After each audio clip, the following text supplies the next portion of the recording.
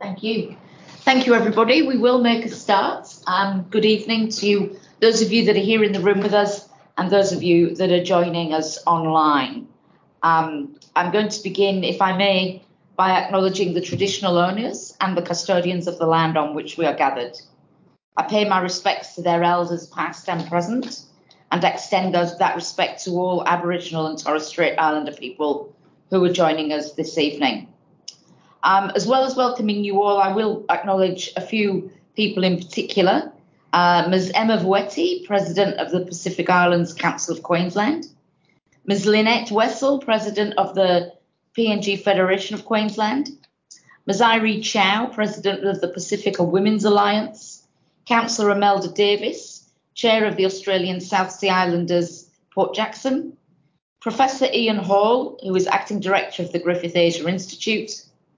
Mr. Ian Clark, President of the Australia Pacific Business Council, Mr. Frank Yorn, Executive Director of the Australia PNG Business Council, the Australia Fiji Business Council, and the Australia Pacific Business Council. And with that, we'll consider all those formalities to have been observed. A couple of housekeeping items for those of you that are here in the room with us. Toilets, including for wheelchair users, are located immediately to the left of the entrance or exit to the lecture theatre. In the event that the evacuation alarm sounds or you're advised to evacuate the building, do not panic. Please remain calm and leave the building immediately and assemble on the grassed area which is to the left of the main entrance to this building. Friends and colleagues, I'd now like to introduce you to the panel members who have joined us this evening for our conversation. Now, I'm not going to go in order that they appear, so I'll ask them to wave at you so that you know who it is. First of all, we have Fipe Preus. Fipe is a Samoan multidisciplinary artist, entrepreneur, and marine and environmental activist. She's co-founder of Living Cocoa, a zero-waste cacao and chocolate manufacturing space based on Wurundjeri country in Melbourne, Australia. She's also the founder of Cocoa Smooth, a chocolate-based skincare line importing medicinal oils from the Pacific Islands. And she is the artistic director and founder of Vayusu, the Creative Space, a creative production company that focuses on supporting global Indigenous creatives. Malo, Fipe. Next we have Zain Yoshida. Zain is founder and director of Fiji Kava Limited, which is an ASX-listed company producing a range of farm-to-shelf kava supplements and complementary medicines grown and manufactured to the highest of standards before being exported to international markets, including Australia, New Zealand, and the USA and China. Trading under the Fiji Kava and Takimai brands, Fiji Kava Limited expertly modernise a 3,000-year-old Pacific tradition to meet market needs across the globe. Bula, Zain. Bula Vinaka. Our third panelist joining us virtually from Fiji is Alison Howarth-West.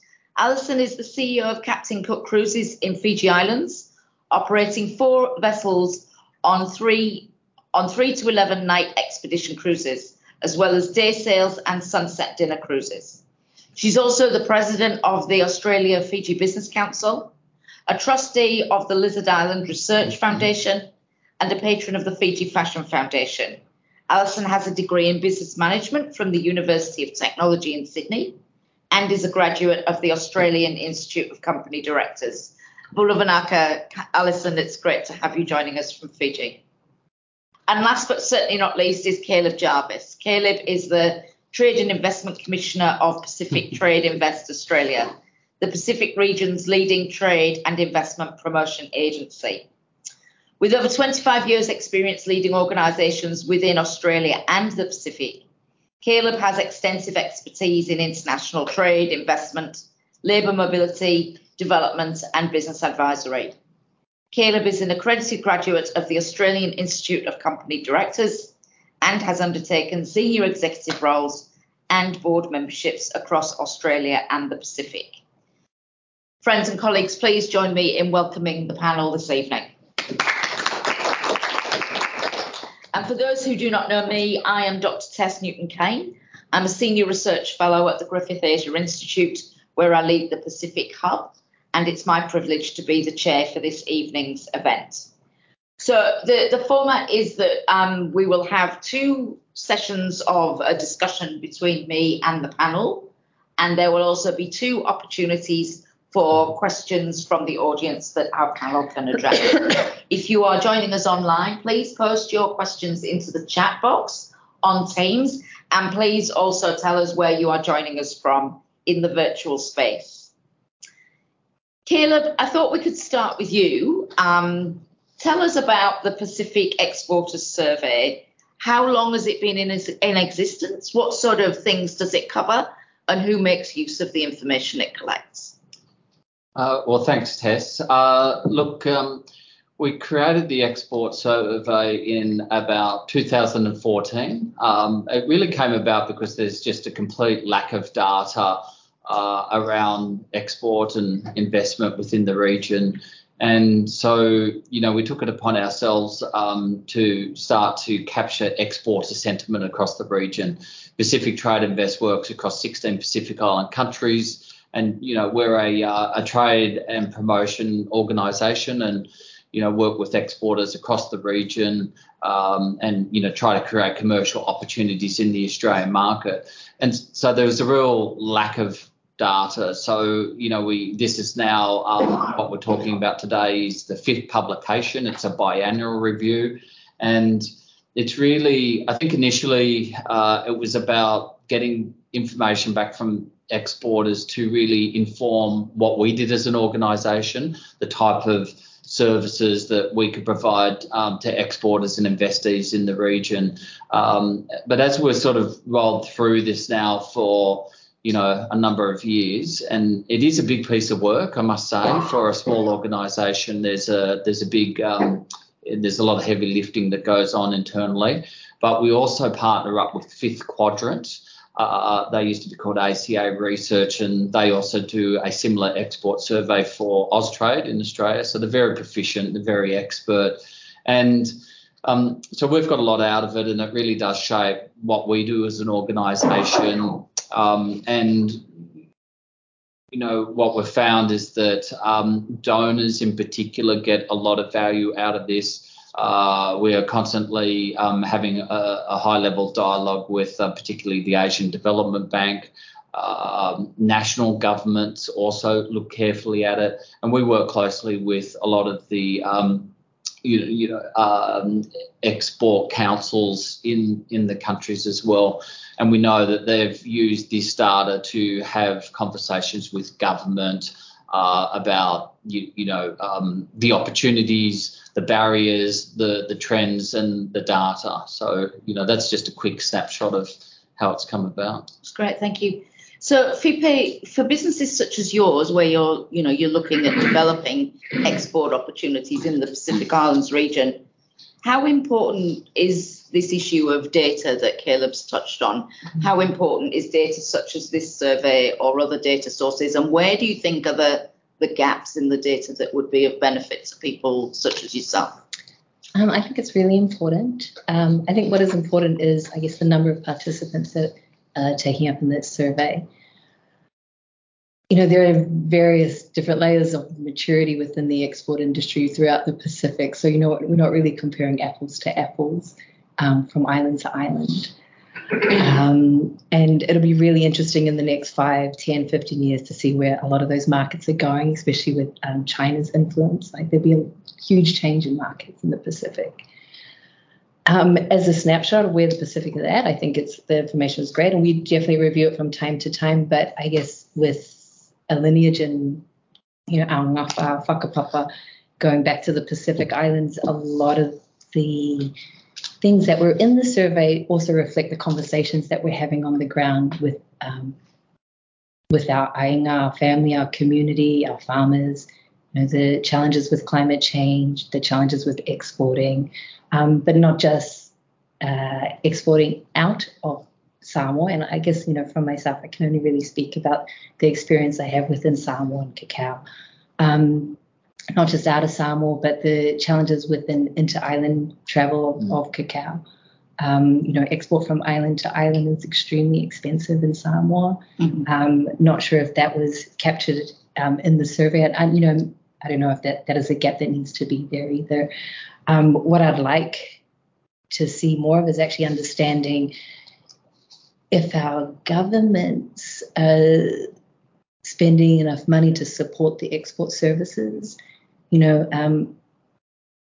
For living koko, we need to get to a certain kind of tonnage and a certain amount coming into Australia to become sustainable. We're still quite a new business. We've been maybe 5-6 years, which is new for a startup. And as a manufacturing space, we're pumping in a lot of money into just, setting up the factory itself. So we need to know, let's say by next year, if we'd like to get 12 tons coming into Melbourne, can Samoa handle that? Do we have enough support for the cash crop farmers, the people on the ground that are really willing these trees to come out? What kind of support do they have? And then also for the post-harvesting processes that happen in Savaii Koko, is there enough support there? Is there enough infrastructure there to handle the demand of Australia? And also in a way that we're honouring the farmers, but we're also honouring the land. We don't want to come in with a very fast approach, start the monocropping and things like that and deplete our soils. We want to make sure that everything is, a circular relationship and that what we're putting in, we're getting out in an even way. Yeah, no, that's great. And I think you've raised a couple of really important points there that I think we'll probably come back to as we move along. Alison, I'd like to come to you next if I can. And as we know, Australia was a primary source of tourists to the Pacific prior to the onset of COVID-19. And obviously we expect that will be the case again as the sector continues to recover. I guess what I'd be interested to learn from you or get some thinking from you around is, where are the opportunities for returned tourists to become a pull factor for Pacific products when they return to Australia? And what products do you think are best placed to succeed on that basis?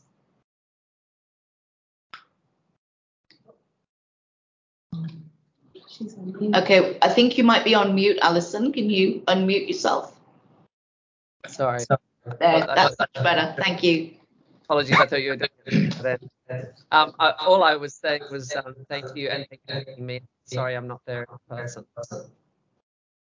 Can you hear me clearly? Yes, we can. Yeah. Okay, great. Now I have to remember what you asked me, but I think that there are enormous opportunities, frankly. I think that the post-COVID travel environment is quite different to well, it's the same, but it's different to what it was before.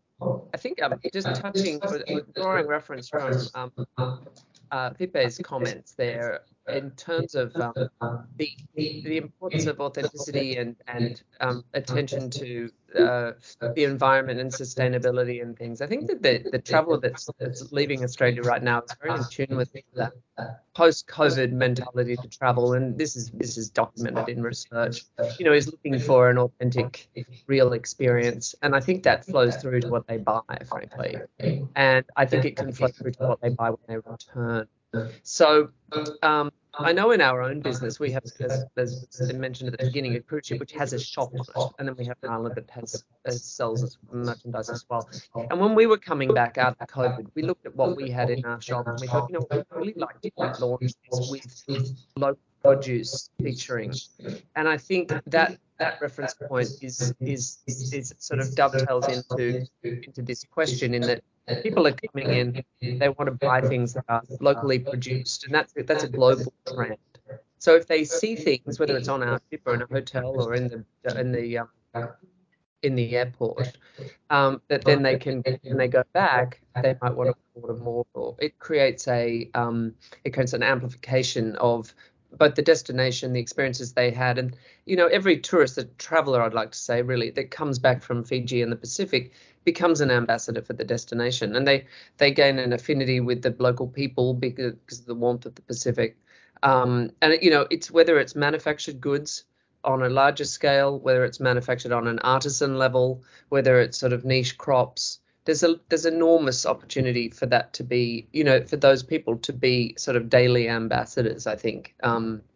but when they get back to their home country, Australia is already still, or it started off as almost the total, obviously, visitor arrivals when tourism opened up to Fiji. It's sitting around the 50, a bit under 50% now. And New Zealand probably occupying slightly higher level of the breakdown, and the Americas. But I think we'll see a slow resurgence to the pre-COVID levels. And that just opens up enormous opportunity for producers. So I think people, and this I'm probably going a bit far with my answer, but I think that the opportunities now with the digital environment and the re-education of consumers globally around digital online purchasing really does open up a big opportunity for the Pacific. Bigger. That digital piece is something that we might come back to a bit later. But Zane, to follow up with you, so we've looked at returned tourists as a pull factor. What's your sense of the role of Pacific and Pacifica diaspora communities as a pull factor for products or services from the region? Well, I guess following up with Alison's answer to your previous question, we sell products through the tourist stores in Fiji, duty-free out of Fiji. And we've seen a strong pull through those channels since the reopening of the borders post-COVID, which is exciting to see. And certainly our Kava products consist of powders, capsules that we sell here in the Australian market as well. But I guess referencing your Pacific Island export survey, particularly with the confidence of exporters since the reopening of the borders, and particularly around the agriculture sector, innovative platforms such as e-commerce platforms and accessibility to Pacific Islanders living in Australia and beyond to pull products from those various channels are key for this rebound since the borders have reopened. If I can quote the Fiji Ag statistics by Investment Fiji in relation to exports over the last 12 months, Kava's up 11 million Fiji dollars, which is an increase of 34%. Turmeric's up $7.7 million, which is 118% increase over that period. We've also seen coconut oil and ginger, for example, which has increased by 2.7 million, which is a 207% increase over that period. So we're certainly excited to see as a business the Fiji government's announcement around the progression of the industrial hemp bill in country, because that's another niche export potentially out of Fiji and the Pacific that Pacific diaspora can look to pull through e-commerce platforms as an example. Yeah, no, that's great. I think, all of those products that you've mentioned are all really important ones. Some of them, have been front of mind for some time. Some of them are new, such as the industrial hemp. But as you say, some really important opportunities. And I guess, Caleb, I might get you to just briefly give us an insight as to the role of an organisation such as yours in hearing these things and thinking, okay, well, what needs to be in place? Not necessarily for you to put in place, but when you're talking to governments and the ADB and whoever else, saying to them, this is what's happening, this is what people want to grow, but this is not necessarily growing the ground, but these are the businesses they want to grow.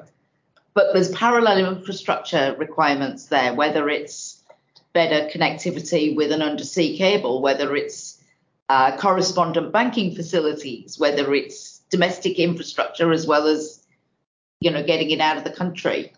How does your organisation and your partners, how do you take those conversations forward? Yeah, a very big question. Thanks, Tess.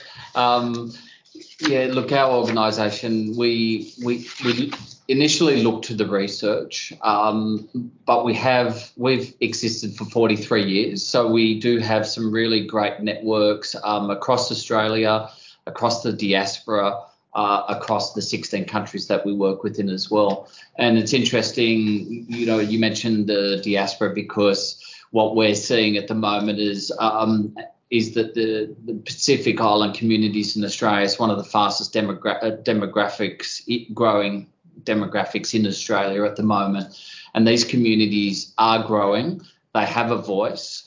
That voice is getting louder, and that people are listening, and politicians are listening as well. Last week we hosted a trade and investment mission from Fiji, and they came to Sydney and Brisbane, and I think the highlight for me was when we connected with the diaspora, particularly in Western Sydney. There's something like 60,000 Fijians living in Western Sydney now, and what we know is that they understand the Pacific better than anybody else. They're intergenerational connections. They understand the culture. A lot of those people have been really successful in their businesses. And what we're seeing now is there's a real desire to give back to their countries and their communities, to invest their money as well. In fact, in terms of investment attraction, which is a big part of our business, working and targeting that diaspora group is a big priority for us.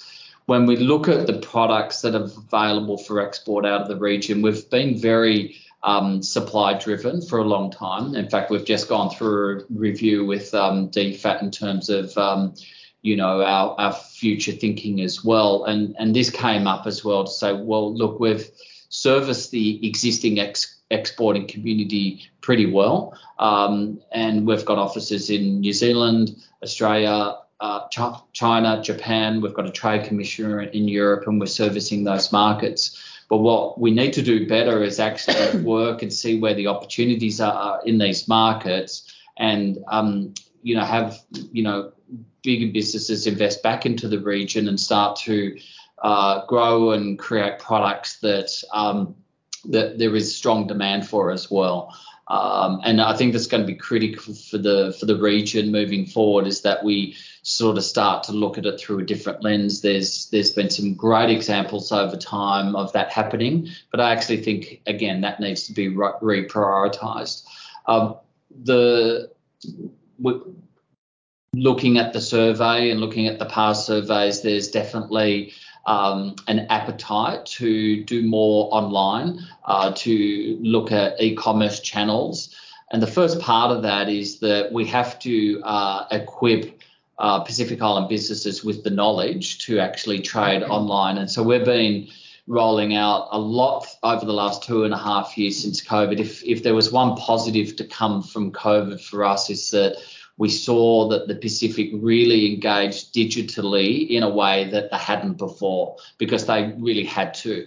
And it happened really well. And we've been able to use technology to upskill businesses and individuals across the region in digital marketing, in digital tourism, and getting them ready in digital trade and e-commerce. And we've been so impressed with the huge numbers of people that sign up for our webinars as well. And these pieces of research that we do, there's two major pieces. We do the Pacific Export Survey and the Pacific Business Monitor, and that research sort of really underpins what we do. And we have an obligation to strengthen the business enabling environment back in the Pacific as well. And we need the data and we need the research to start having those conversations with government. So it's with government, it's at a provincial state level, sometimes it's at a national level. It's just trying to use that data to influence and have good quality conversations. Great, thank you. Lots to draw on there, and I think we need to sort of state now that this is very much a conversation starter, this whole thing, and I think there's going to be a whole bunch of things that will come out from the expertise that we have gathered that can be carried forward into other things. Fipe, if I can come back to you, one of the things that came out of the survey was significant challenges, including costs of exporting and challenging export logistics, which you've already touched on, and also the impacts of extreme weather events. So I wonder if you can maybe explore that for us in a little more detail and tell us a bit more about what are the main challenges that exporters are facing in Samoa that you're aware of, and what steps are they taking to overcome them? I guess for myself, I started off as a very unexperienced exporter. So where I should have, I wish I had the education to start with and the knowledge on how to export. And I find that is a huge frustration with a lot of our people back home that feel that they have a product and they're at the point of being export ready, but they don't have the knowledge and the experience behind them on how to export. All the charges that come when your shipment has landed in the next country or things like that. Someone's nodding and we know, hey, those bills come through, right?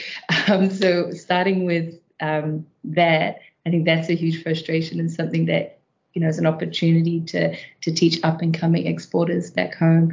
But then there's the frustrations of now as a experienced exporter, I thought getting to a point of shipping a container would support us in getting our costs down. And it probably would have 2 years ago post-COVID, but this time last year you could get a shipment from Samoa to Melbourne for about $5,500. We had our very first container arrive last week for $12,000. So the cost that we thought we were going to save in getting that container has just increased like 100%, which unfortunately, besides from decreasing our profit margins, where do we put those costs? Do we pass that back on to the customers? Do we pass it to the retail shops that are purchasing our goods? Through COVID, there was an increase in people at home online purchasing chocolate. For some families, there was the disposable income to really understand the stories of the products that they're wanting to purchase. Now with petrol prices going up, things like that, our online sales, direct-to-consumer sales have decreased. Over the last month, we've had four retailers that deal with locally made produce close their doors. There's changes within our market space as we get out of COVID as well. So, there's challenges in exporters as in like the costs, but then there's also if people on this side don't, if we can't pass on the cost to our consumers, how do we absorb it ourselves? And through Living Koko, it was making sure we used all the components of the bean, from making cacao husk tea to different body scrubs and things like that, ensuring that, any kind of byproduct that we came across was an opportunity to, make another product or collaborate with another company and try and get creative in that space. But also, we're a small business. There's 2 or 3 people running around trying to look big, so we can get, the big contracts. But there's only a couple of people behind the scenes working 24 hours a day. Yeah, so that brings with it itself, there's that need to prioritize. Where do you apply the energy? Where do you apply the time and the other resources? But adverse weather is a serious problem in the Pacific. Yeah. Sure, as a business, if I can continue that, Tess, we've had to have really strong geographic spread across Fiji with our supply chain based on experiences we faced during Cyclone Winston, as an example, in 2016. We had focused primarily on the Lomaiviti group. And when Cyclone Winston came through, it completely devastated the Kava supply chain in Lomaiviti. So we had to rebuild our supply chain relationship over a long period of time. And given that Kava is a 3 to 5 year crop to harvest, it has significant impact. And those type of impacts can be devastating for startup businesses like ours. Mm-hmm.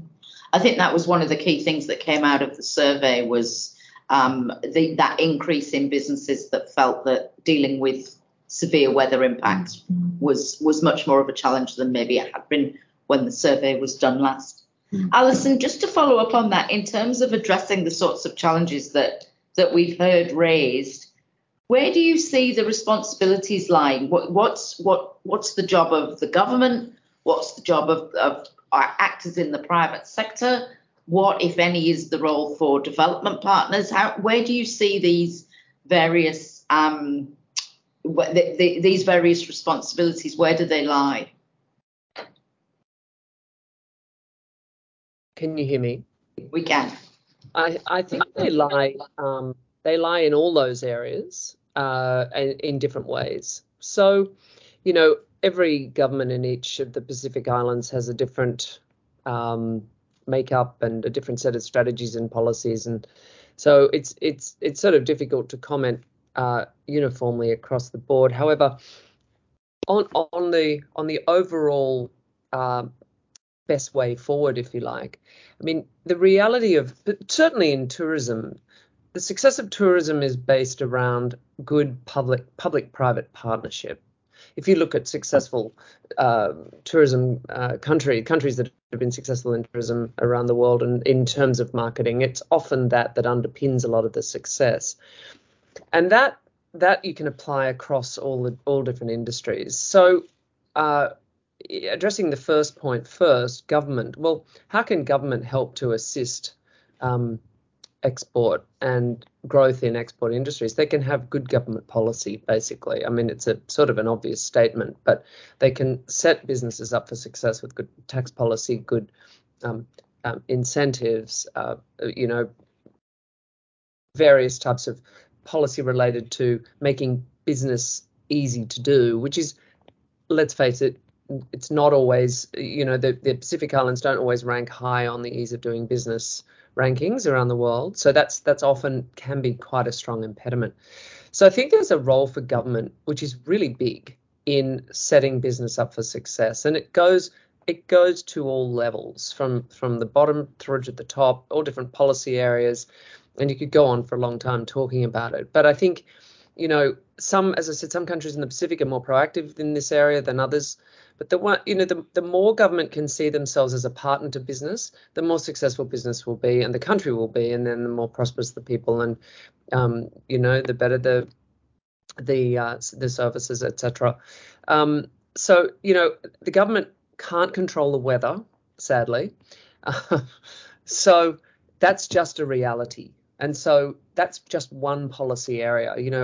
If the government of the country can have good policy around disaster management and good resources, well, that's good. And that's where foreign governments can come in and do come in. And I know that the Australian government particularly has been very supportive in the Pacific in recent years with, disaster relief and so on. So that there can be great relationships there that can help countries get through, but it's a reality. So then if you move on to the supplier or the producer, that's where, for example, Zane stepped up and said, okay, well, I can't control the weather, so I'm going to have to diversify where I source my kava from, because otherwise, I can't just sit here and say, well, this is a problem. I've got to find a solution. So that's the sort of nimble business practice that will produce more sustainable businesses across different parts of the Pacific. And it's as Fipe said, it's about being nimble and coming up with new ideas and innovating. So if you want to encapsulate it into one message for the producer,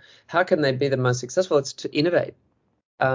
It's to always think up a new idea. I was listening to a podcast of Steve Bezos the other day, and he put the view forward that sorry about that. That oh dear, this is the problem of COVID, you see. That wonder if that'll go away. That the that the most successful entrepreneurs are the ones that are endlessly curious.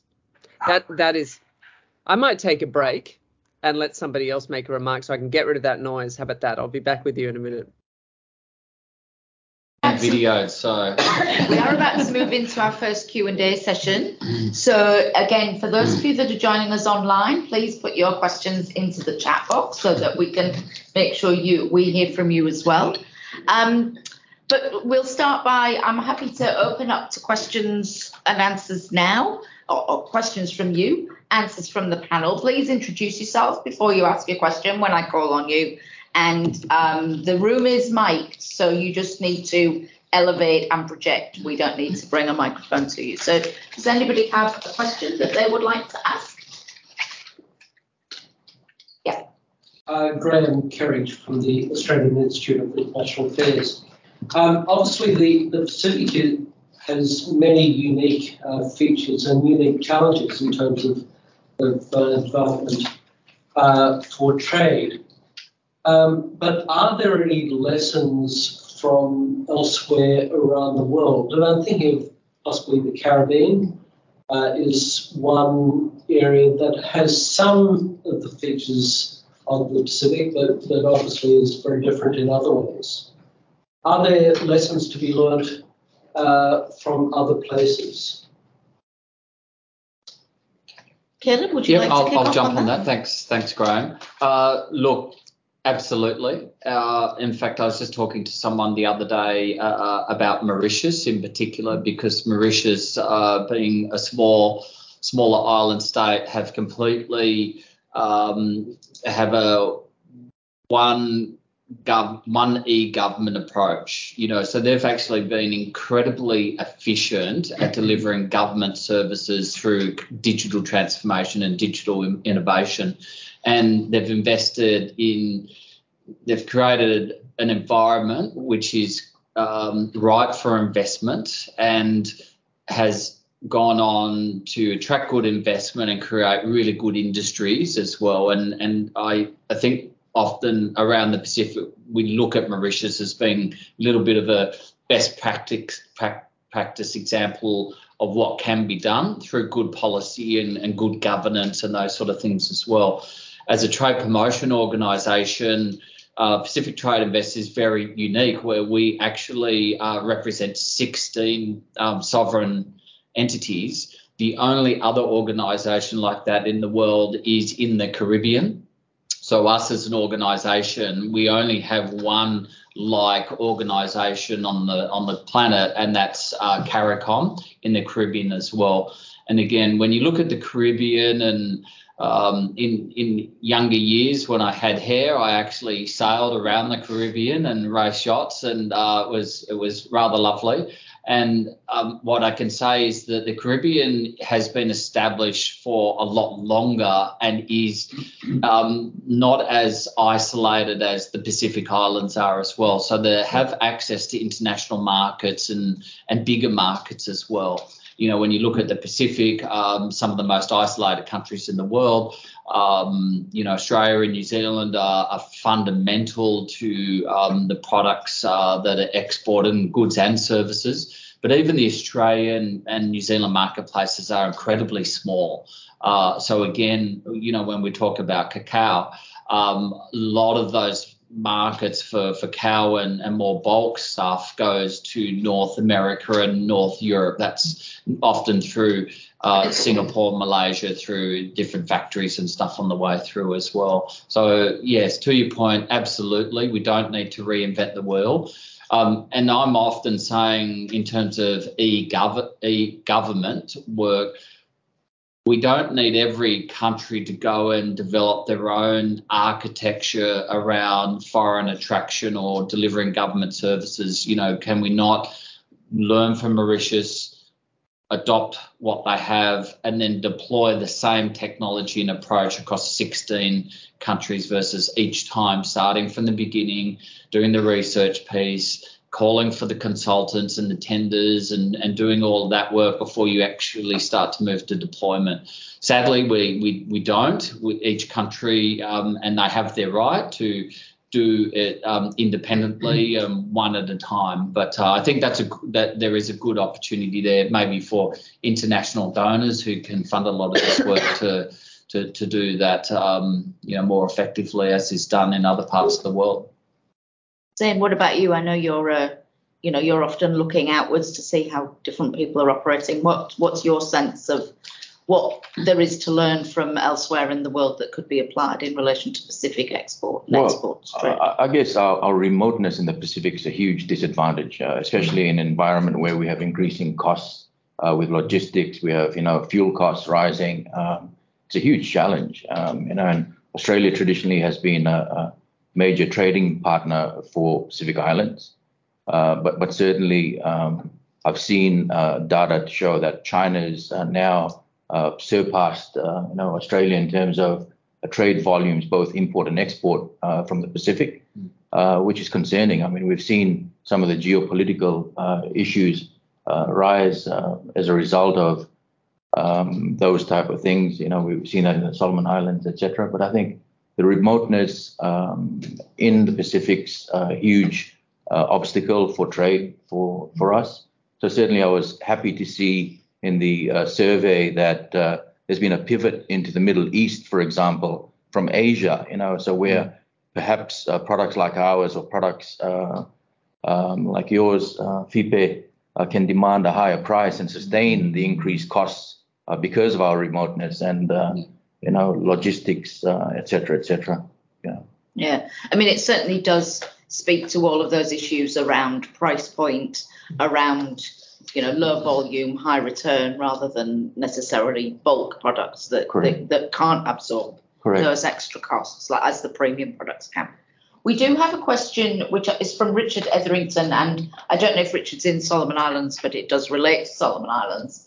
He says there's no LCL shipping from Solomon Islands, and it would make a great project to have the Australian government underwrite LCL shipments for a period of time and enable smaller businesses to access the Australian market.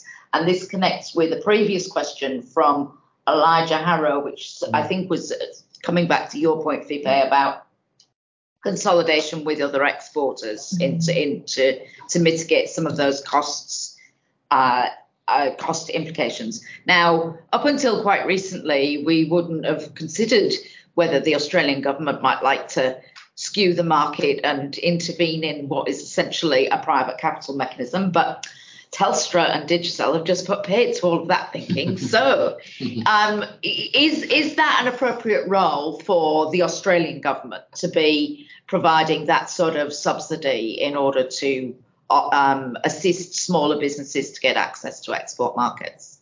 Fipe, is that something that you think would be welcomed in the Samoan context? Or? Oh, yeah. Pay for our exports? Yeah, I'm not going to say no. He's not talking about paper, he's talking about underwriting it, so it's not quite the same, I don't think. I think that would be really supportive, especially for LCL. Like, it's a lot more expensive loose cargo than getting a full container. Having the right people on the ground in the export industry in the islands and also within the country that you're exporting to is really important, though. Understanding all the costs that are involved as well. But any kind of support that can help, why not? Why don't we change it? We give funding, governments give funding to support the agriculture, the post-harvesting processes, things like that. Why can't it be a womb to tomb kind of project? Okay. Now, I know there was a freight package in connection with COVID that I think PTI was a key player in. Can you tell us a bit more about that, Caleb? There's a number of different freight assisted packages during the highlights of COVID. The Australian government were underwriting the cost of planes going in to provide essential goods and personnel. That happened as well. But also, and hi Richard and Elijah, great that you're listening in. Pacific Trade Invest runs a freight assistance package, and it's a $2,500 Australian grant, and it really came about because of the feedback we got through the export survey and also directly from the exporters that we work with. And we normally wouldn't do that sort of thing, but the voice was so loud that, we had to react to that and provide more tangible and practical support. So we created this freight assisted package. I've been around for a little while, and it's probably the most successful thing that we've ever done at Pacific Trade Invest. It was the right intervention at the right time. I have a background in shipping as well, and LCL cargo is necessary for smaller exporters or for smaller shipments. There are other issues with LCL cargo, and that's that often that they are double handled. They are therefore open to damage or at loss and theft a lot more. And it's also more inefficient because, it's sort of sometimes containers getting unpacked and rejigged and there are challenges with that. But again, I would be supportive of any donors' support to subsidise that. Where does that sit on the priority tree? I'm not sure. Again, I think that there's a general increasing need for the governments, national and donors to support SMEs from the Pacific better than has been done in the past. And I think what we learned through COVID now needs to, sort of become standard practice. And I think we need to double down on that effort because the cost of shipping, what is happening in FeePay's example, double the freight rate and the shipping routes aren't as efficient as they used to be. That's a game changer. That can erode all the profit. That can take away your 100% of your comparative advantage in key markets as well. So again, that is the big elephant in the room, that if those freight rates don't and other input costs don't sort of come under control, then a lot of Pacific Island products are going to struggle to be competitive in international markets. Absolutely. Yeah. I think it's really interesting the point that you've raised, and this, we could apply that to a whole bunch of conversations about the Pacific, but about this, as you said, the need to double down on something tangible that business can actually say, yes, that made that difference to our bottom line. So we were able to take on 3 new employees or whatever, as opposed to maybe what previously you and I have talked about, which has been more around,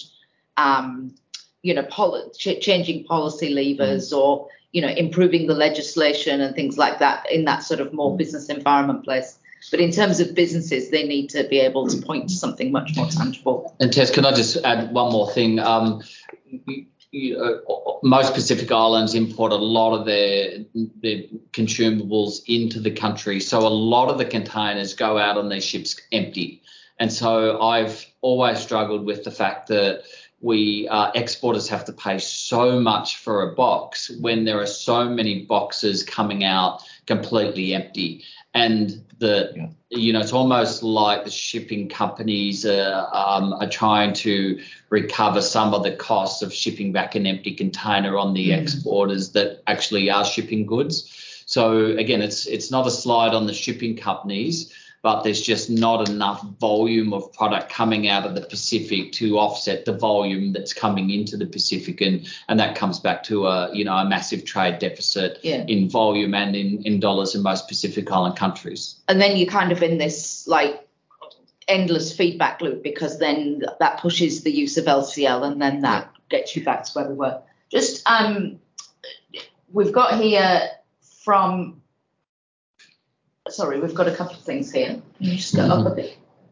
There we go. So we've got here from James Carner. We are currently trialling a pilot LCL initiative in Solomon Islands in sharing container space for premium sun-dried beans to boutique chocolate market.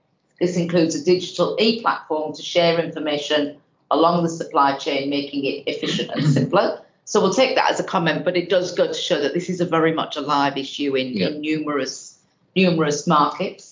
And I think one of the things that struck me when we were talking about that was the importance of trust in all these stages of the relationships. And, you were saying there's problems about theft. There's problems about, did it actually get on the boat or whatever, I remember, listening to Scott Wyday tell me about sweet potato coming from the Highlands and the different steps that it goes, and people travelling with the goods to make sure that they got to Gordon's Market or whatever. And then a bit further on so we've got Richard wanting to know more about that. And then Richard says, FCL is not more economical if you only have a couple of pallets to move. Just need a warehouse and an agent willing to manage LCL, and then regular shipments can get to market. Well, that kind of touches on what we've already talked about. And then again from Elijah, Caleb, if several exporters consolidated, would that be taken as one or each of the few? Say 6 pallets of, this sounds like a maths problem. 6 pallets of different farmers, would that be 6 or 1? We might leave you to follow up with Elijah separately on that one. Call me. Call, love to talk. Please, please fill up your Zoom. Okay, I think we've got time for one last question in this session, but we will have another round of Q&A a bit later on. So this is your last opportunity. Yeah. I'm Rakesh from SmartGen. So my question, there's a comment there as well in the beginning. So the comment I would say, and maybe Captain Cook Cruises is an ideal solution to this inter-island shipping and the cost associated with it. We do transport tourists, but is there a space where they could transport goods as well, which is a business model which some airlines use anyway? So would there be opportunity to reduce the cost as such? So maybe it's food for thought there. But I guess talking about shipment and the cost of shipment is a major issue. Either you are importing, if you look from Australia's point of view, you're importing from the Pacific, exporting out of Australia as well. Either way, cost factor is there.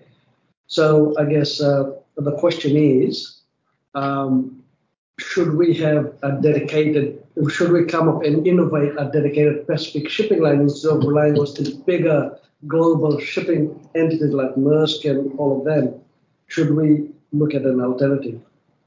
See, I feel really old now. Yeah. Because me too. Yeah, because I remember when we had exactly that. Yeah, there was the ill-fated Pacific Forum line. Yeah, and that's where the Pacific Island countries did get around and had their own shipping line.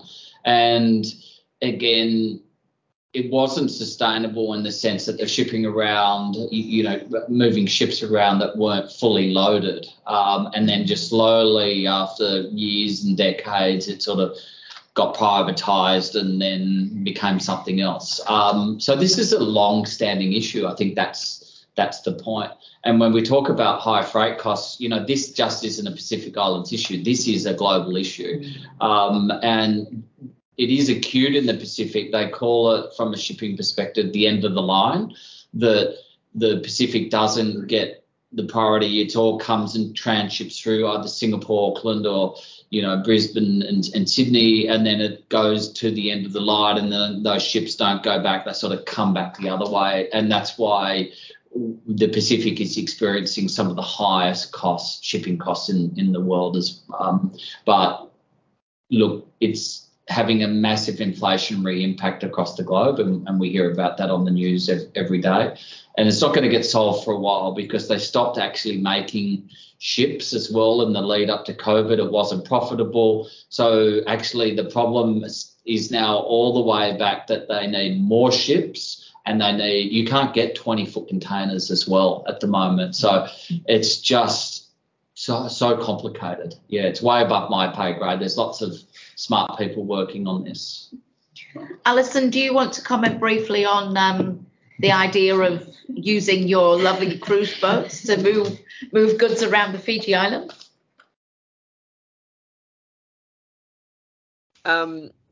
Actually, you are onto something in that we do it to a certain degree. We through our on Reef Endeavour, at least through the various itineraries, we cover 90 of Fiji's 333 islands. So we cover a lot of space, right up to the north and out to as far as the Lau group, right out into the Lau group. So actually, we don't do it on a commercial level, but it is quite a nice story in that we do, particularly when we go to the Lau, we load up with supplies.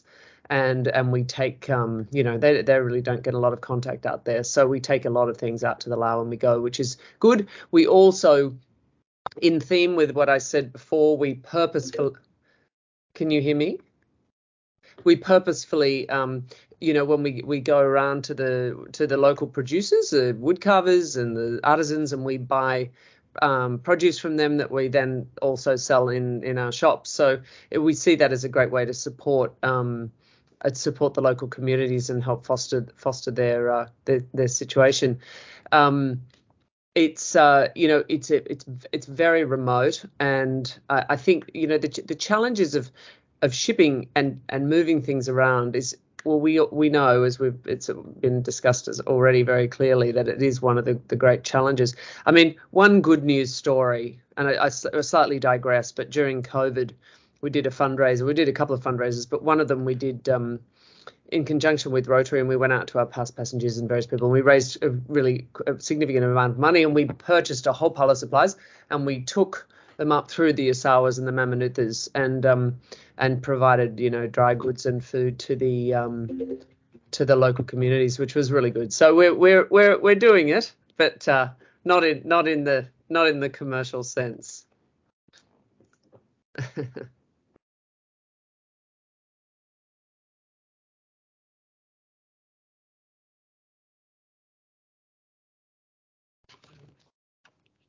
That have lived and worked and run business in the Pacific know you need to be able to apply things in more than one way. It's a bit of a luxury to have an asset that only does one thing. Generally, you need to think about how can you get more of a return, and the sorts of things that Alison's talking about.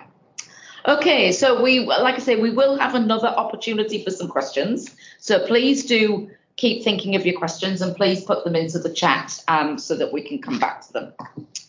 So I might start with you, Zane.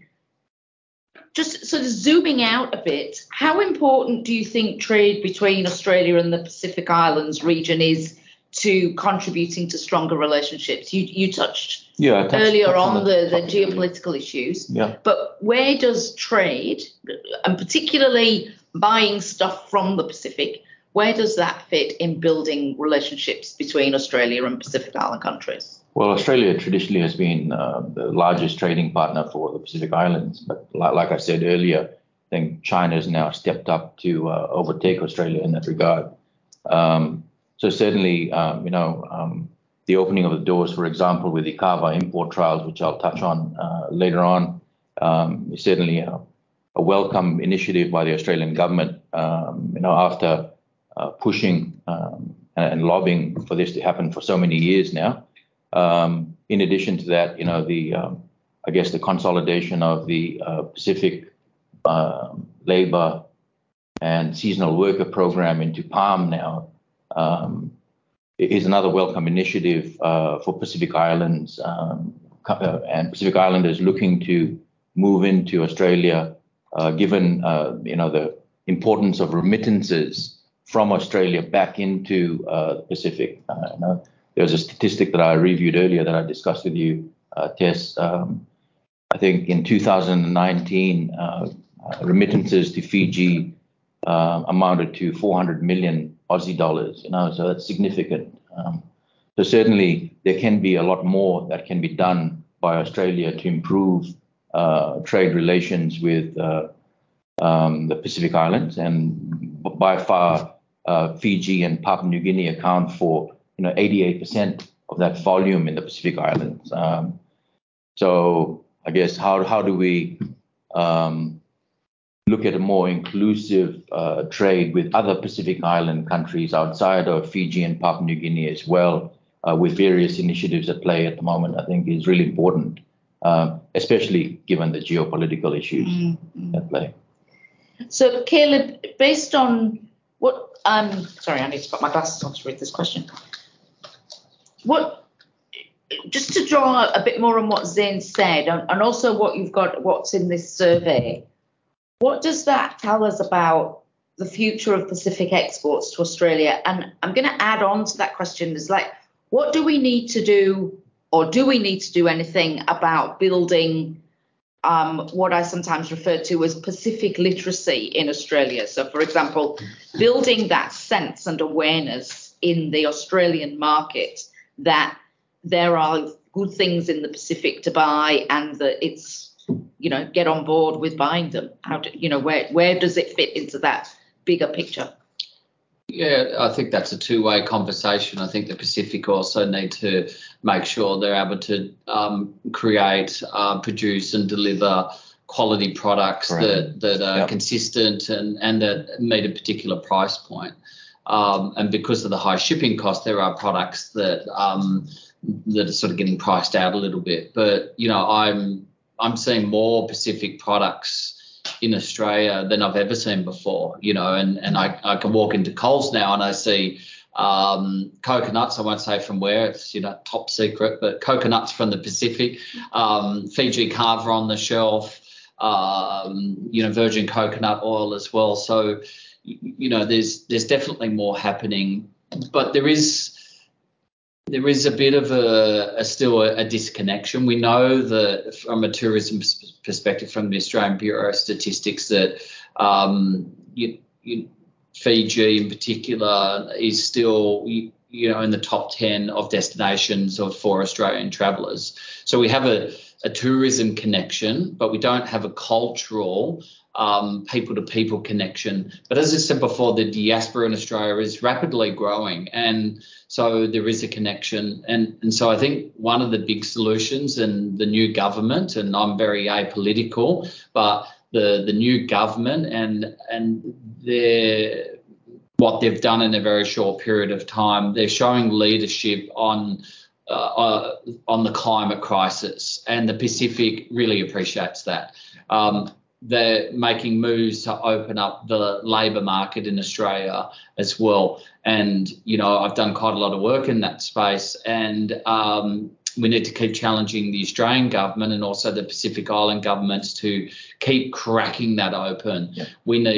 We've got chronic labour shortages across Australia, in every town, in every city, in every sector. And there's, great Pacific Island workers who would love to come and do some of that work. But I've got to emphasise, it's got to be good workers doing good work in Australia as well. It needs to be respectful, and they should be given rights to Medicare, and they should be able to bring their families and participate in society. And because what we've learned is Pacific Islanders generally have such a deep connection to home, they want to go back to the Pacific, and there's so much to gain from that. And so I think to build the connection between the Pacific and Australia and New Zealand is through the opening up that labour market, so there's a much freer movement of naturalised people across our region. And until that happens, I think we're not going to make huge progress on that front. Although the leadership on climate change from the Australian government has been a big issue, and that's definitely, I think, the narrative has completely changed. It's looking positive. Let's give it some time as well. Okay, great. Thank you. Alison, I might come back to you now. And just to follow on from the tourism piece, and obviously this is very much at the heart of your business. So as we've already touched on, tourism is restarting in Fiji, Vanuatu, Cook Islands, and other Pacific Island countries. Based on what you're thinking and hearing within the industry, do you think it's going to go back to how it was before, or is it going to look different? And if so, what's going to be different about it? Well, I think I did. Can you hear me? I did allude to this a little earlier. That it is this. It's same but different. So it's coming back. Things are looking toward the proportions of visitor arrivals from various countries heading back to the original proportions that they were before 2019. The numbers look like they're heading in that direction by 2024 to surpass that. But the traveller is different. The market has changed. In tourism, the market always changes week to week, month to month, year to year. The nature of the traveller, the nature of the psychology of the purchase decision, and the experience that people want to have when they go to any given country, it's constantly changing. But the difference here is we've had a 2-year gap. So that's something in itself. And in addition to that, you've had a massive societal shift and change. People are different. They've been locked down, they've gone through a pandemic, they've felt frightened, they've got anxiety, so they need to have some Zane's Kava, for example, to help them sleep. But in all seriousness, they are globally, people are different. They can't help but have been changed by what's happened in the last 2 years. So how does that affect tourism into the Pacific? Well, very fundamentally, people's travel desires, as I said before, have changed. there's a really sort of there's quite a big matrix of all the different factors. The first thing that's happened is people have money that they've got in their pocket that they haven't spent on stuff. So their propensity to spend is there. In addition, the prices are higher for various reasons of supply and demand and other things. The numbers have come, obviously, firstly came, and I'm talking mostly about Fiji here. So the numbers have been growing very strongly from opening in December, and I think in June it was up to 62,000, which is 73% of 2019 arrivals. So that's significant in itself. The breakdown of that's 54% Australia, 24% New Zealand, and 13% the US, which is not exactly like it was before, but similar. I mean, to give you an idea, in 2019, we had about 850,000 visitors in Fiji and 37,000 a week air capacity per week. That's seats. We're now at 11,000. But keeping that in mind, it's been growing like that, and it will continue to go. So they're expecting by 2024 for it to surpass. Okay, so that's the basic numbers. Is it coming back? Yes, it's already come back. The hotels are running at 90% occupancy, or high occupancy, I should say, and 90% of the hotels are open. So that's all looking good. Now, what are the tourists or travelers thinking? How are they feeling? Well, all the research indicates that they're looking for, as I indicated before, authentic experiences that will sort of make them feel different when they leave. They want to feel touched. They want to have a pleasant, enjoyable experience, an immersive experience. They want to do things. There's certainly an element of the fly and flop that was a big part of previous visitation to Fiji, but it's shifted away. And I think, interestingly, the marketing strategy that Tourism Fiji have now correlates with that, and that also correlates, to be honest, with to be frank, whether by act or design, our whole strategy with our own company is exactly matching with the post-COVID traveller, because we do authentic experiences to remote destinations. I mean, it's a match, and Tourism Fiji are now heavily on that strategy as well. Now, if you take that into Australia and you take a whole big population of tourism purchasers who are looking to see where they're going to go first. Well, when Fiji opened up first ahead of a lot of other international destinations, of course, a lot of them chose it. That trickle down and that what do you want to call it, a hangover, will continue further, because there's a proportion of people in that travel sector that don't want to go to Africa for the next 5 years, or they actually don't want to go to Europe for the next 5, or America, or even Bali, or wherever. And there's, the tourism market is made up of many different segments, price points, desires, psychographics, whatever. But the first thing that happened when Fiji opened was the front of the plane filled first, the more expensive hotels filled first. And a lot of people who hadn't thought of going to Fiji for years, or had never been to Fiji, all of a sudden were coming to Fiji. And a lot of those people are experienced travelers who are looking for, richer, deeper experiences. So I think the net effect is that, where does it leave the Pacific in terms of the nature of the type of traveller that's going there, and the opportunity to develop product and infrastructure there that has a bigger dimension?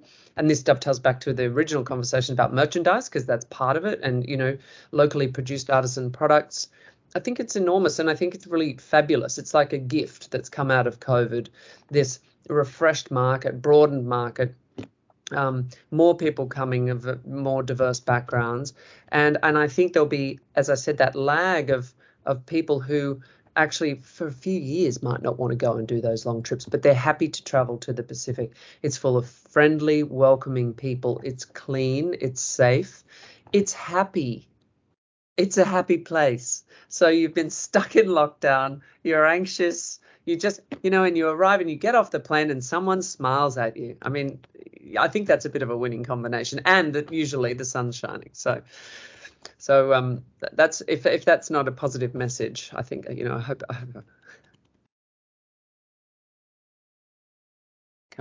How that applies in some of the smaller markets like maybe Vanuatu, Samoa, Tonga, that have maybe not been as front of mind for people. And I also think one of the things which we're not going to have time to touch on but will come up is what it means in terms of cruise ship tourism, which for some markets such as Vanuatu was such a big part of the mix.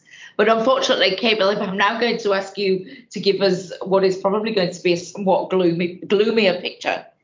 You've touched on already the impact of global events and shifts, whether it's COVID-19, the war in Ukraine, the latest predictions by the IMF. How do those events affect Pacific exporters? Are our exporters more susceptible than exporters elsewhere in the world? Are there some shocks and events that they are somehow protected from? How do we in the Pacific interact with what's going on in the global space? Yep. Good question. Thanks. Look, we certainly are all living in challenging times. And look, I remember when we went through the global financial crisis that really, was a pretty impactful thing negatively across the whole globe. But it didn't affect the Pacific Islands in the same way as it affected other people, other countries and other regions as well.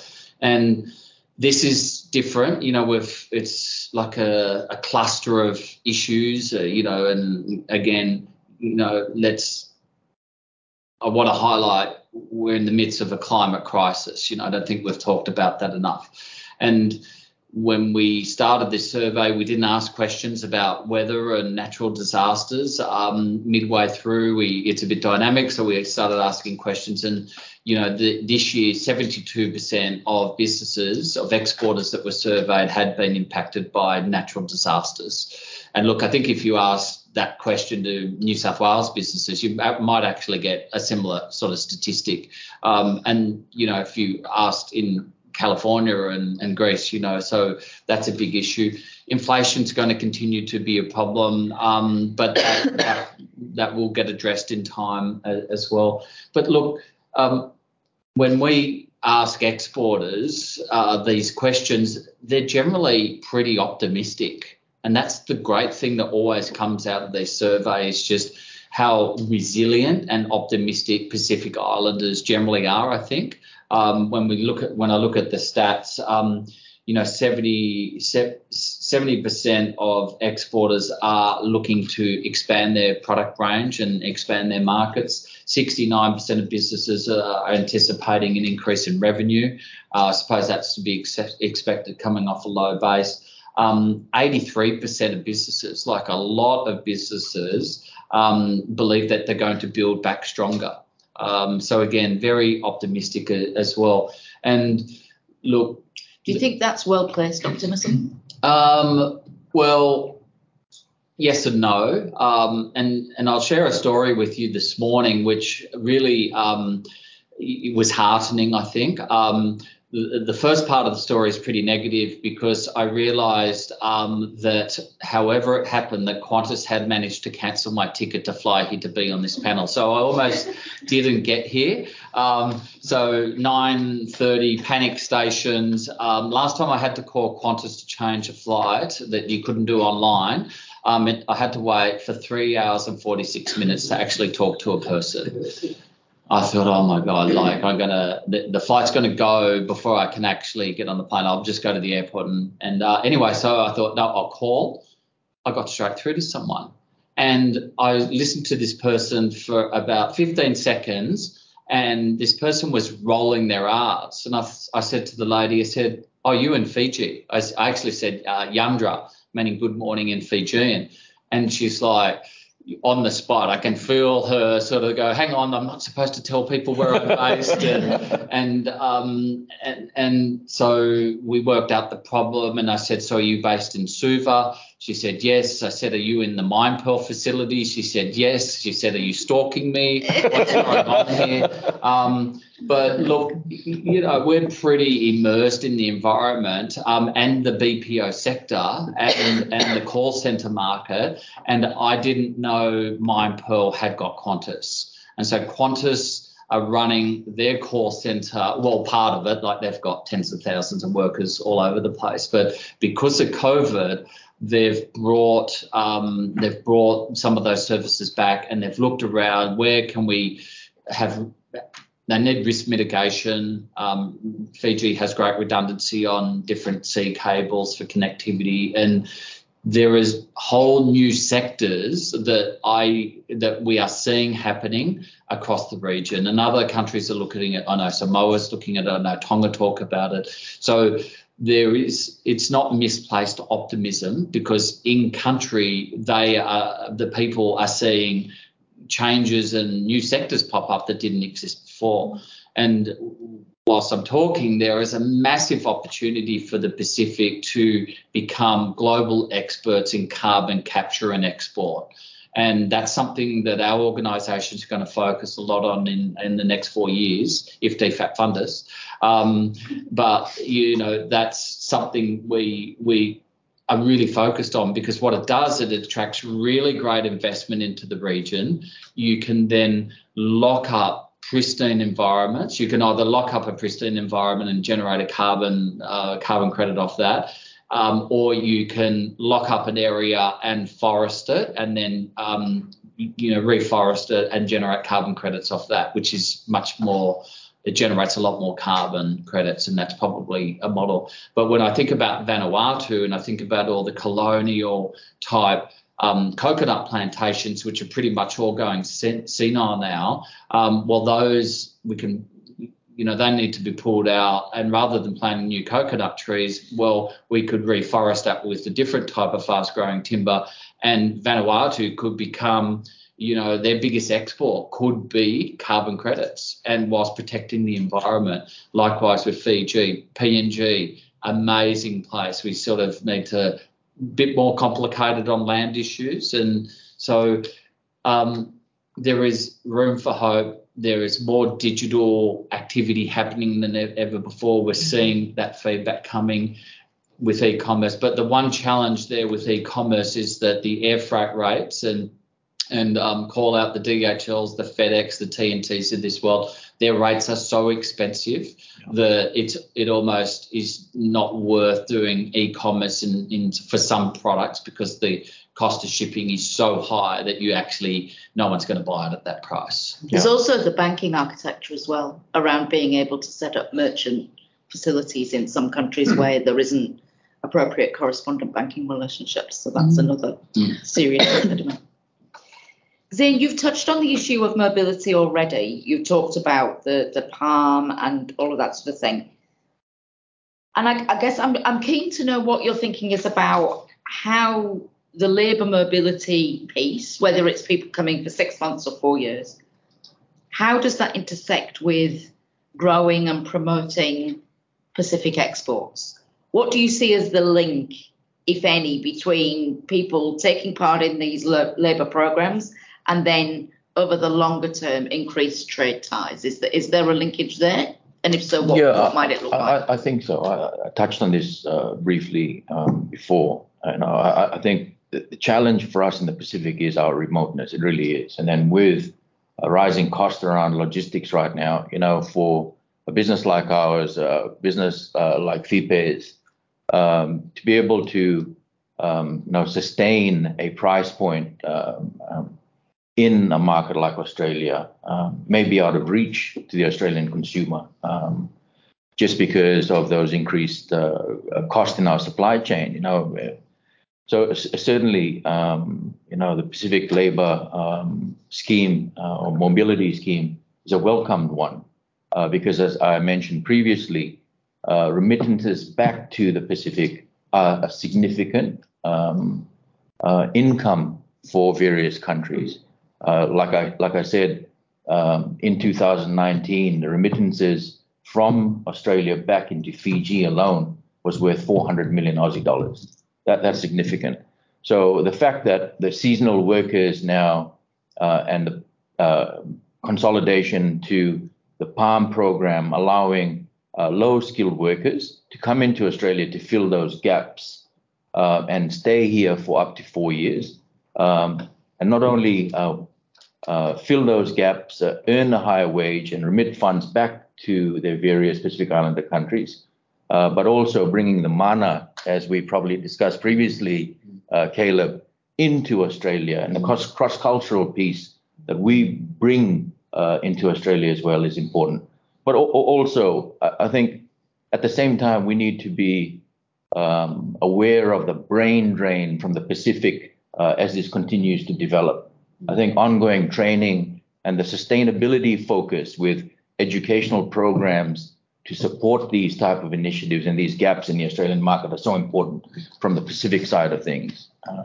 Caleb, did you want to chime in? Yeah, look, I agree. I just wanted to respond to the brain drain issue. It's something that comes up a lot, and it exists for sure. But I do think it's just a short-term adjustment, because what needs to happen is bringing Pacific Island workers into Australia, where most of them receive additional training and certifications and different requirements. They're making good money. They're having an international experience. They're doing all of that.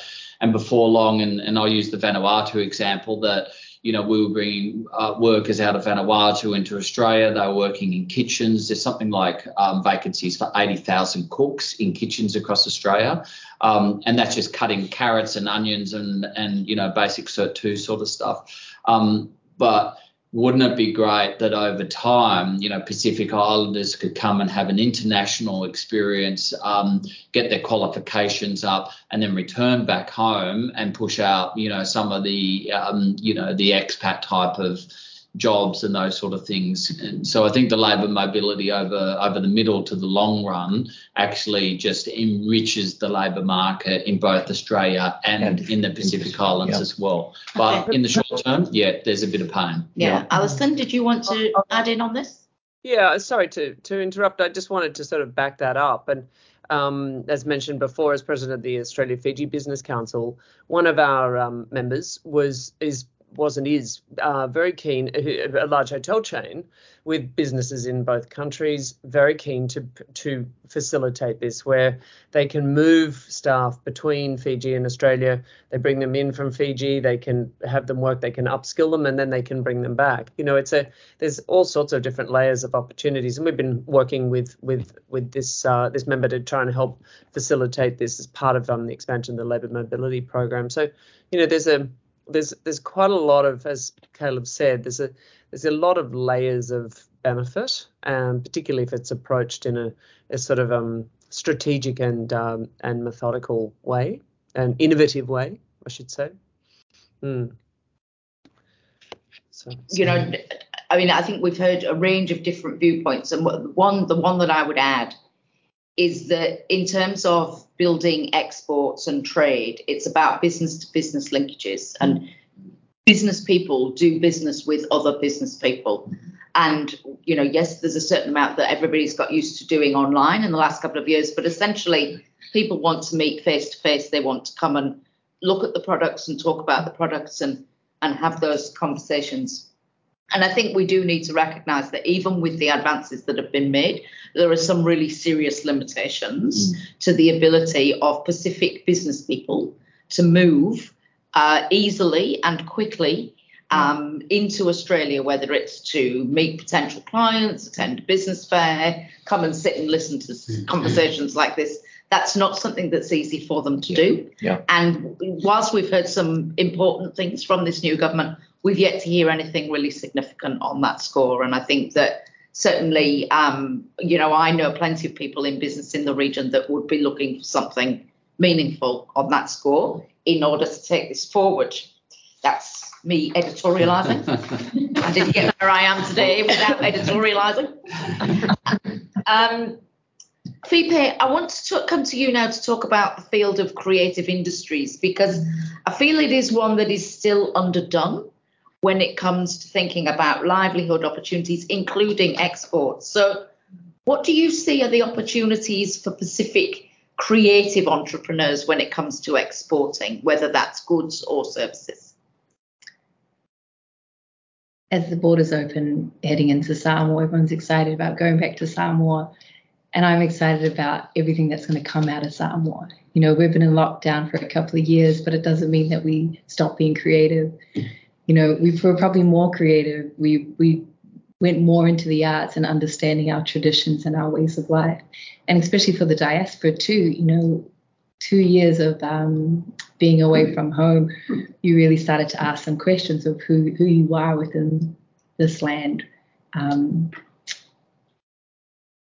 So I'm excited to see, you know, I'm excited for the aunties that have been making the tapa and the siapo and weaving their mats and stuff. And we talk about exports as in the containers and the loose cargo, but there's also the akupaus, the bags that are being brought over from when we go home to visit our families, and we get to purchase all these amazing traditional art pieces and bring them back to Australia or New Zealand.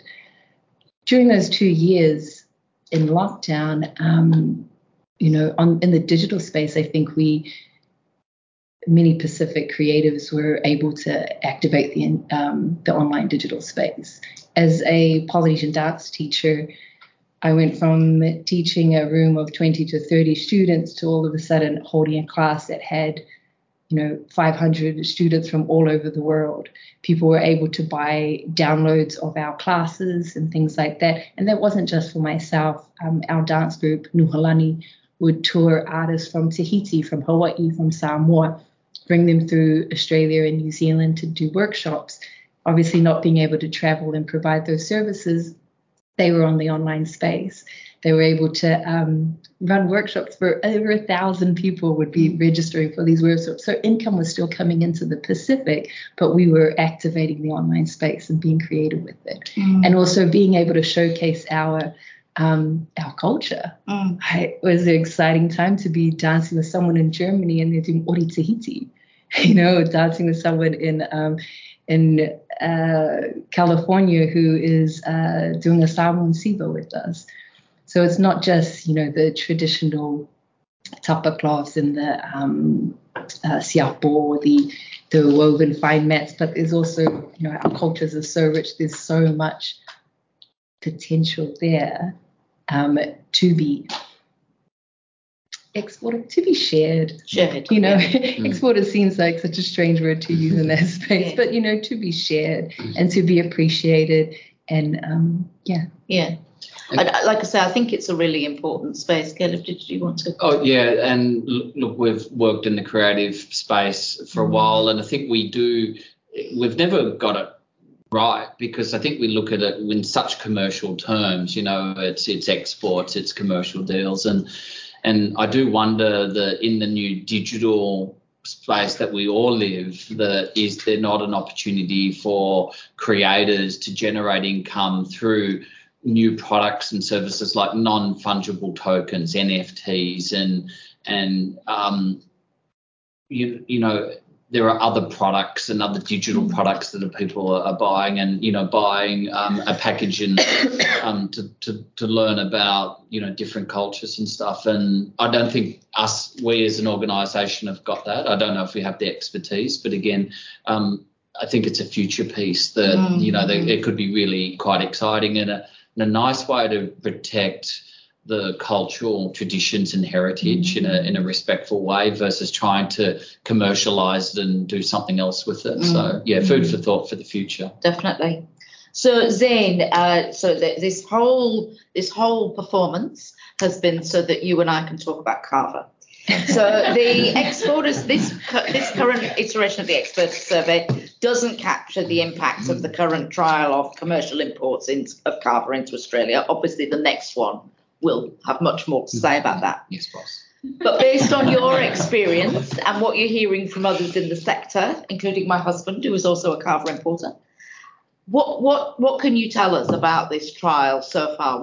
What's the story so far? We're 6 months into the trial, because we only started importing Carver from the Pacific, regulated as a food, since December. And trade data that I reviewed from DFET suggests that in that period through till the 30th of June, we've imported 96 tonne of Carver into Australia. which translates to between 11 to 15 million Aussie dollars. And a large proportion of those exports originate from Fiji, followed by Tonga, and then Vanuatu. And surprisingly, number 4 on that list is New Zealand, because New Zealand don't grow kava. So there must be some repurposing and value add from New Zealand back into the Australian market. And if I can recommend to the 183 exporters that have participated in this pilot trial to date, is to ensure that, not only are the bags, as you see here, compliant with labels to food safety standards, but also what's inside the bag also complies with food safety standards. That's important. This is only a trial for 2 years, and we hope it goes beyond that 2-year period. So certainly, if we can be more cautious with letting through, exporters who truly believe and support this pilot by compliance, I think that's an integral part to the sustainability and the longevity of this program. Yeah. But generally, how do you feel that people are feeling about it? Generally positive? Yeah, very, very positive. I think there's a lot of excitement in the Pacific right now, particularly for Pacific Islanders living in Australia, having to finally have access to their traditional drink. It is wonderful. I think kava was restricted in Australia since 2007, so it's been a long time to get to this stage. But certainly, Caleb touched on this point earlier in one of his conversations around the importance of quality, the importance of sustainability, traceability, and transparency in compliance with Food Standards Australia. It's so critical. Yeah. Do you, on this side, on the import side, from the point of view of Australian government border controls, and bearing in mind that there's also been the COVID thing, do you think that they were ready for how much was going to come in that period of time? Do you think it exceeded expectations? I think it may have exceeded expectations, for sure. So it's a welcomed initiative in the Pacific, certainly post-COVID, as part of the recovery to various economies that are able to export kava into Australia. So it is a blessing in that sense, Tess. But again, I can't emphasize enough the importance of the long-term view and the sustainability of this pilot through compliance. That's right. I agree entirely. And that's why you need to buy from good operators that are bringing in quality kava, Indeed. Whether it's coming from Fiji or Vanuatu. Or New Zealand. Okay, not India. No, we're going to move to our second session of Q&A. So I'm going to have a look on screen. If there are any questions in the room, please raise your hand so I know to come to you so that you can ask your question. At the back. Please introduce yourself before you ask your question. Hi, Stefan Armbruster, the journalist that covers Pacific. Zane, hi. Just looking at this looks like a small bag of kava there. Yep. And what you were saying, what we were talking about earlier with brain draining, is what's happening with kava in the region now similar to that, where the best kava is being exported and the domestic market is left with the lower quality, or is that a danger in the region that might come to that point? Look, I think we have to have the demand on the other side of the border and the pull effect, as we discussed earlier, in relation to kava. Right now, with the 96 tons in the market as of the 30th of June, Stefan, I can certainly say that that's impacted price, and there's a glut in the market as a result. So whilst there is a significant volume in Australia, there's still, we can see, because of price drops in the kava industry in Fiji as an example, there's still a lot of kava around, because when COVID hit and it impacted tourism in the Pacific, a lot of folks went back to their farms and their villages and their communities. And at that time, kava was paying a super high price. I think farm gate prices were in Fiji for dried roots up to $120 a kilo. So every Tom, Dick and Harry that lost their job as a result of COVID went back to the village and started planting kava. 3 years later, we have a significant volume of kava in the ground right now. And whilst exports have increased, as I stated earlier, referring to some of the statistics from Investment Fiji, we still have a long way to go before we have that issue. And certainly focusing on sustainable methods of planting and propagation of kava, more robust supply chains that we develop, not just in Fiji, but across the Pacific, especially in compliance with food standards and the differentiation between noble kava versus two-day kava varieties, and how we can ensure that we are promoting noble kava varieties for use in finished product formats in Australia is so important. I think it's interesting because, as you and I both know, Zain, that as well as what's going on at the national level in the kava producing countries such as Fiji, Vanuatu, Samoa, Tonga, there's also work going on at the regional level around under the forum. Yes. About a regional kava strategy. I'm really interested to see how that goes, because some countries, such as Vanuatu, for example, they have legislation, two-day kava can't go into the export stream. You know, they've sort of already got that far down, and other countries are still on that pathway. So I think it's really interesting to see how these various conversations are happening, both nationally and regionally. One thing I would like to ask you, just to follow up, is what impact have you seen, or have you yet, of people now being able to travel to Fiji and bring back a personal allowance of kava? How does that intersect with trying to sell them kava in Australia? Well, I think prior to the pilot kava trial program, as a first step, I think the Australian government increased the personal importation from 2 kilos to 4 kilograms.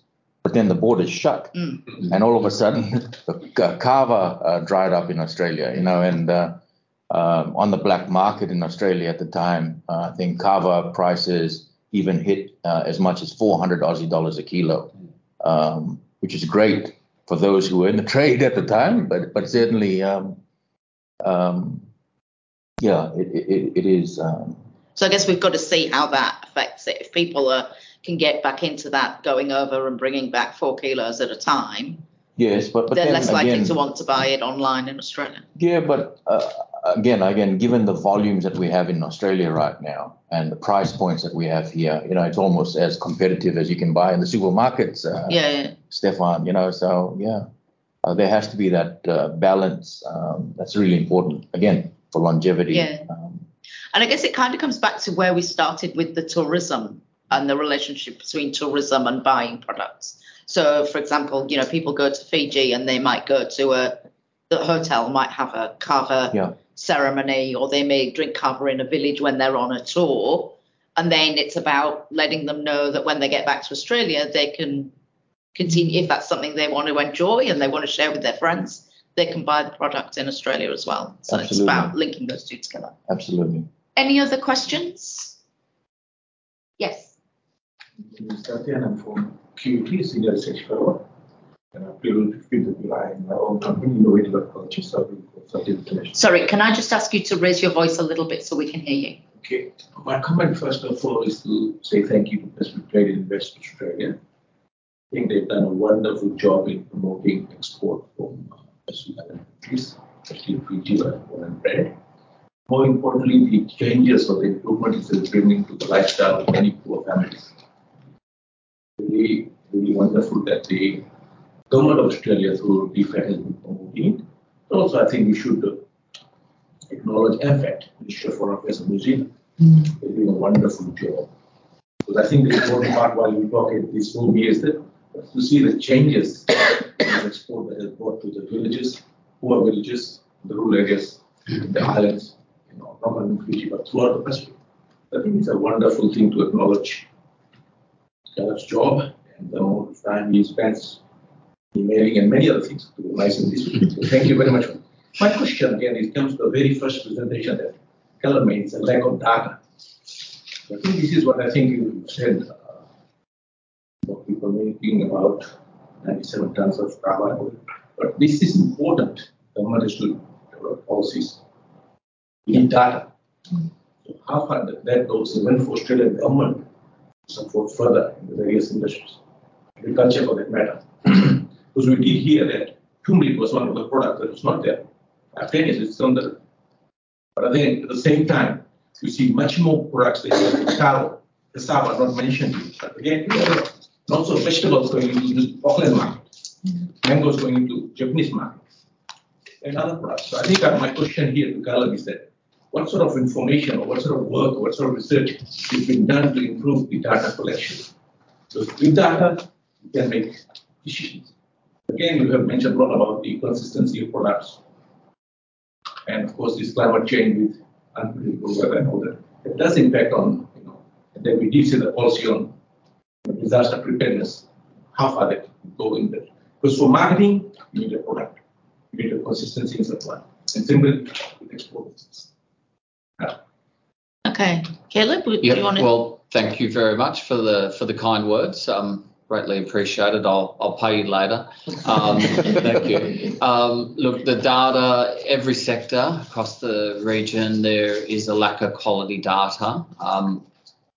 So you really have to break it down by sector to see where the support is. I know that under European Development Fund 11, EDF 11, that there is quite a bit of money dedicated to collecting better quality data, and particularly around standards and tourism.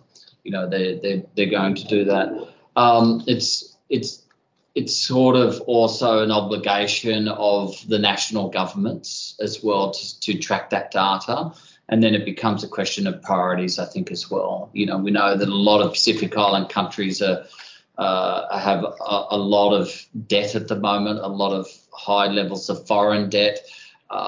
There's a long list of priorities, and again, data and laboratories to also help with the consistency sort of always seems to be down the line on priorities. And and certainly healthcare, education, infrastructure, law and justice, water, sanitary, those things do need to take a priority. But again, without good data and good facts, we will struggle to make good decisions. So it is fundamentally important.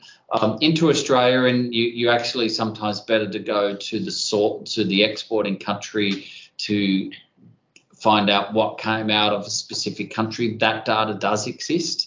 But it's a question of what are you going to use that data for, and who's going to analyse it and do it. We've got our two reports, Pacific Export Survey, Pacific Business Monitor. I can't tell you what a massive job it is to capture the data, analyse it, and produce useful documents as well. So yeah, definitely, it's an ongoing need. So I didn't answer your question, I know, but it's a challenge. Can I just make one more comment on that? This data, with this digital technology, via so much easy to communicate and all that. For poor farmer out in the islands, I think it's so important that they know there's a market. There's a market, and then it does help them that to produce that crop, cassava for that matter, cassava. I think that's something that I feel that. Well, money spent in many other projects. I think collection and dissemination of the data to the appropriate groups of people. I think it will help further promote this industry. As we heard from cocoa processor, cocoa coming from Savai. We do know that cocoa industry in Fiji was a significant industry for 25 years, but then it went down because of the world market price wasn't there to pick up. Even if you look at East New Britain and Papua New Guinea. Here that the governor wants it, if I went to do some work with. So we're born in cocoa farm, we die in cocoa. There's nothing can move out of this because that's the money produces. So it's somehow one of those things that is important, that data. It's not only that, but FAO, food and is always struggling to get the data out.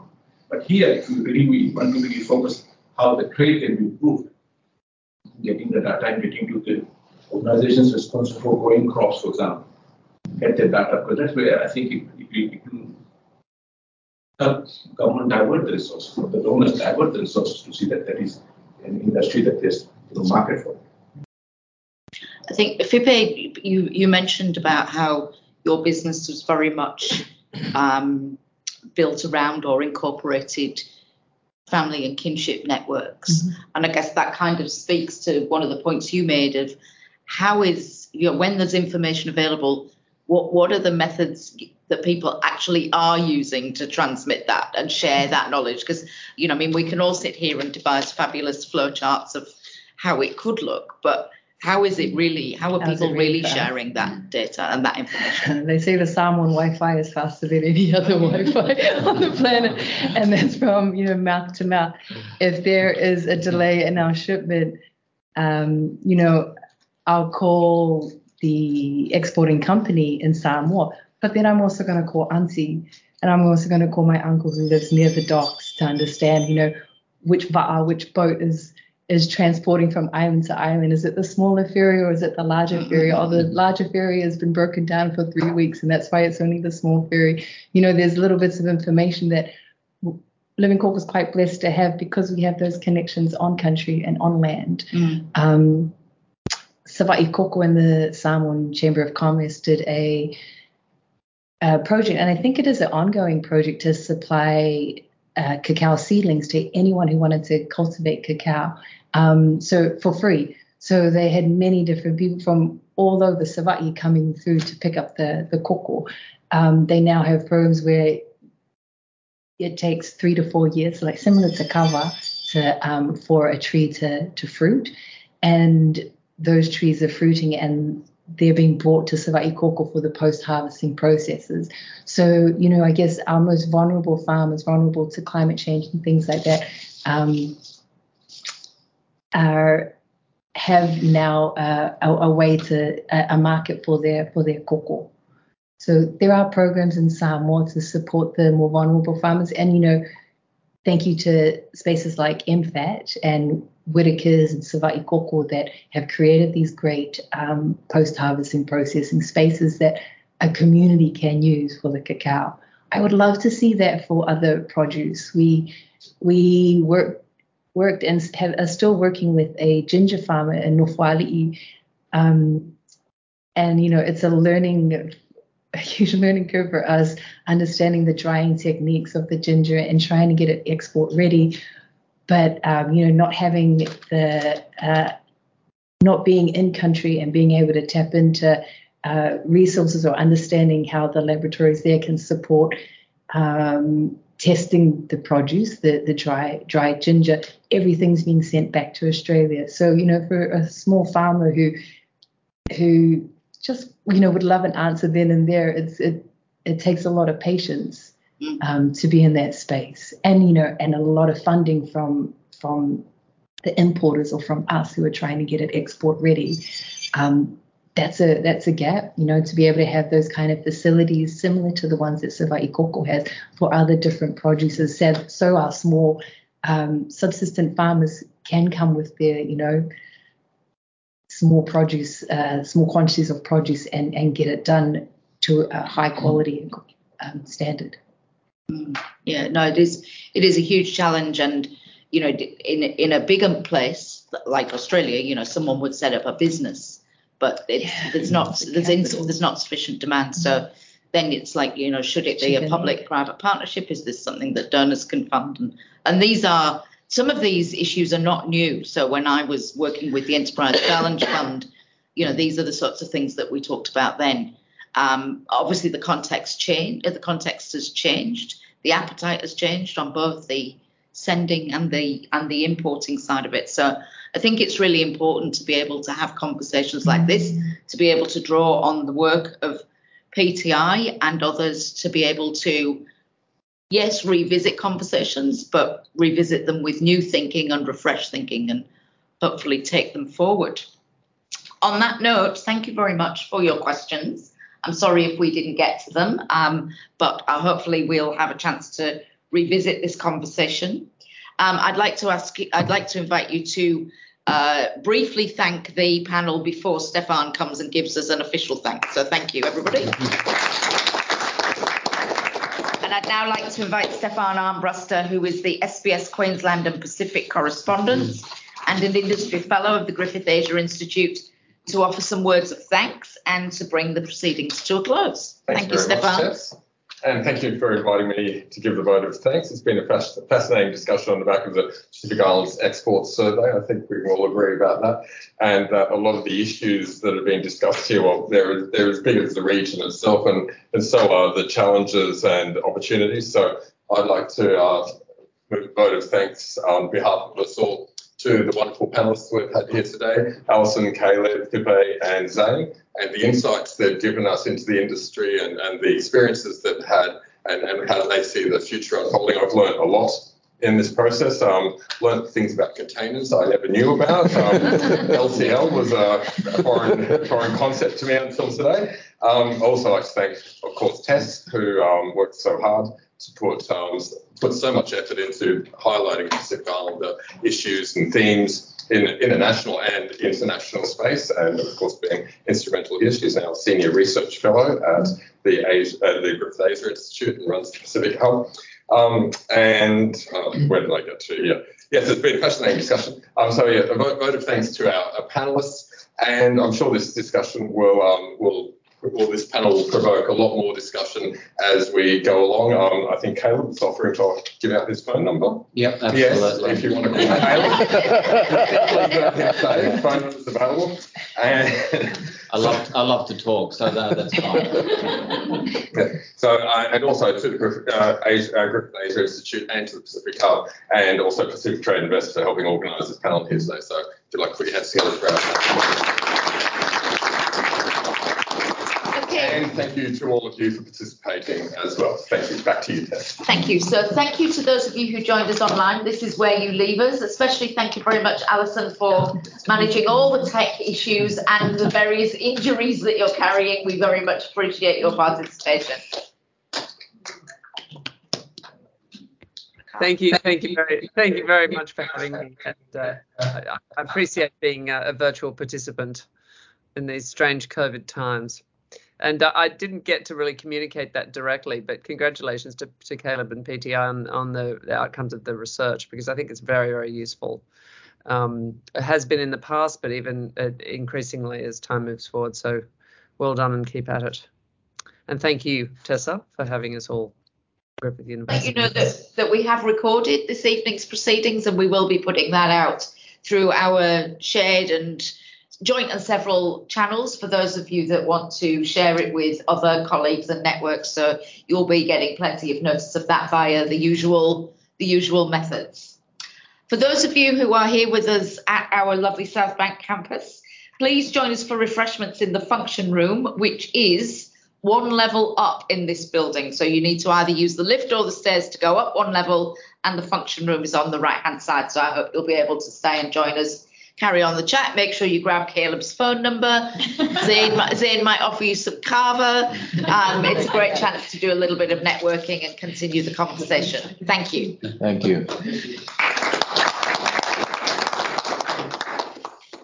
Great work, everybody. Thank you. Was that good? Yeah, You happy with that? Yeah. You're a star. Oh, I've got moments. There's your reward. What? I don't want That's pills. your reward. I don't That's want exchange pills. of the. Okay, cool, great.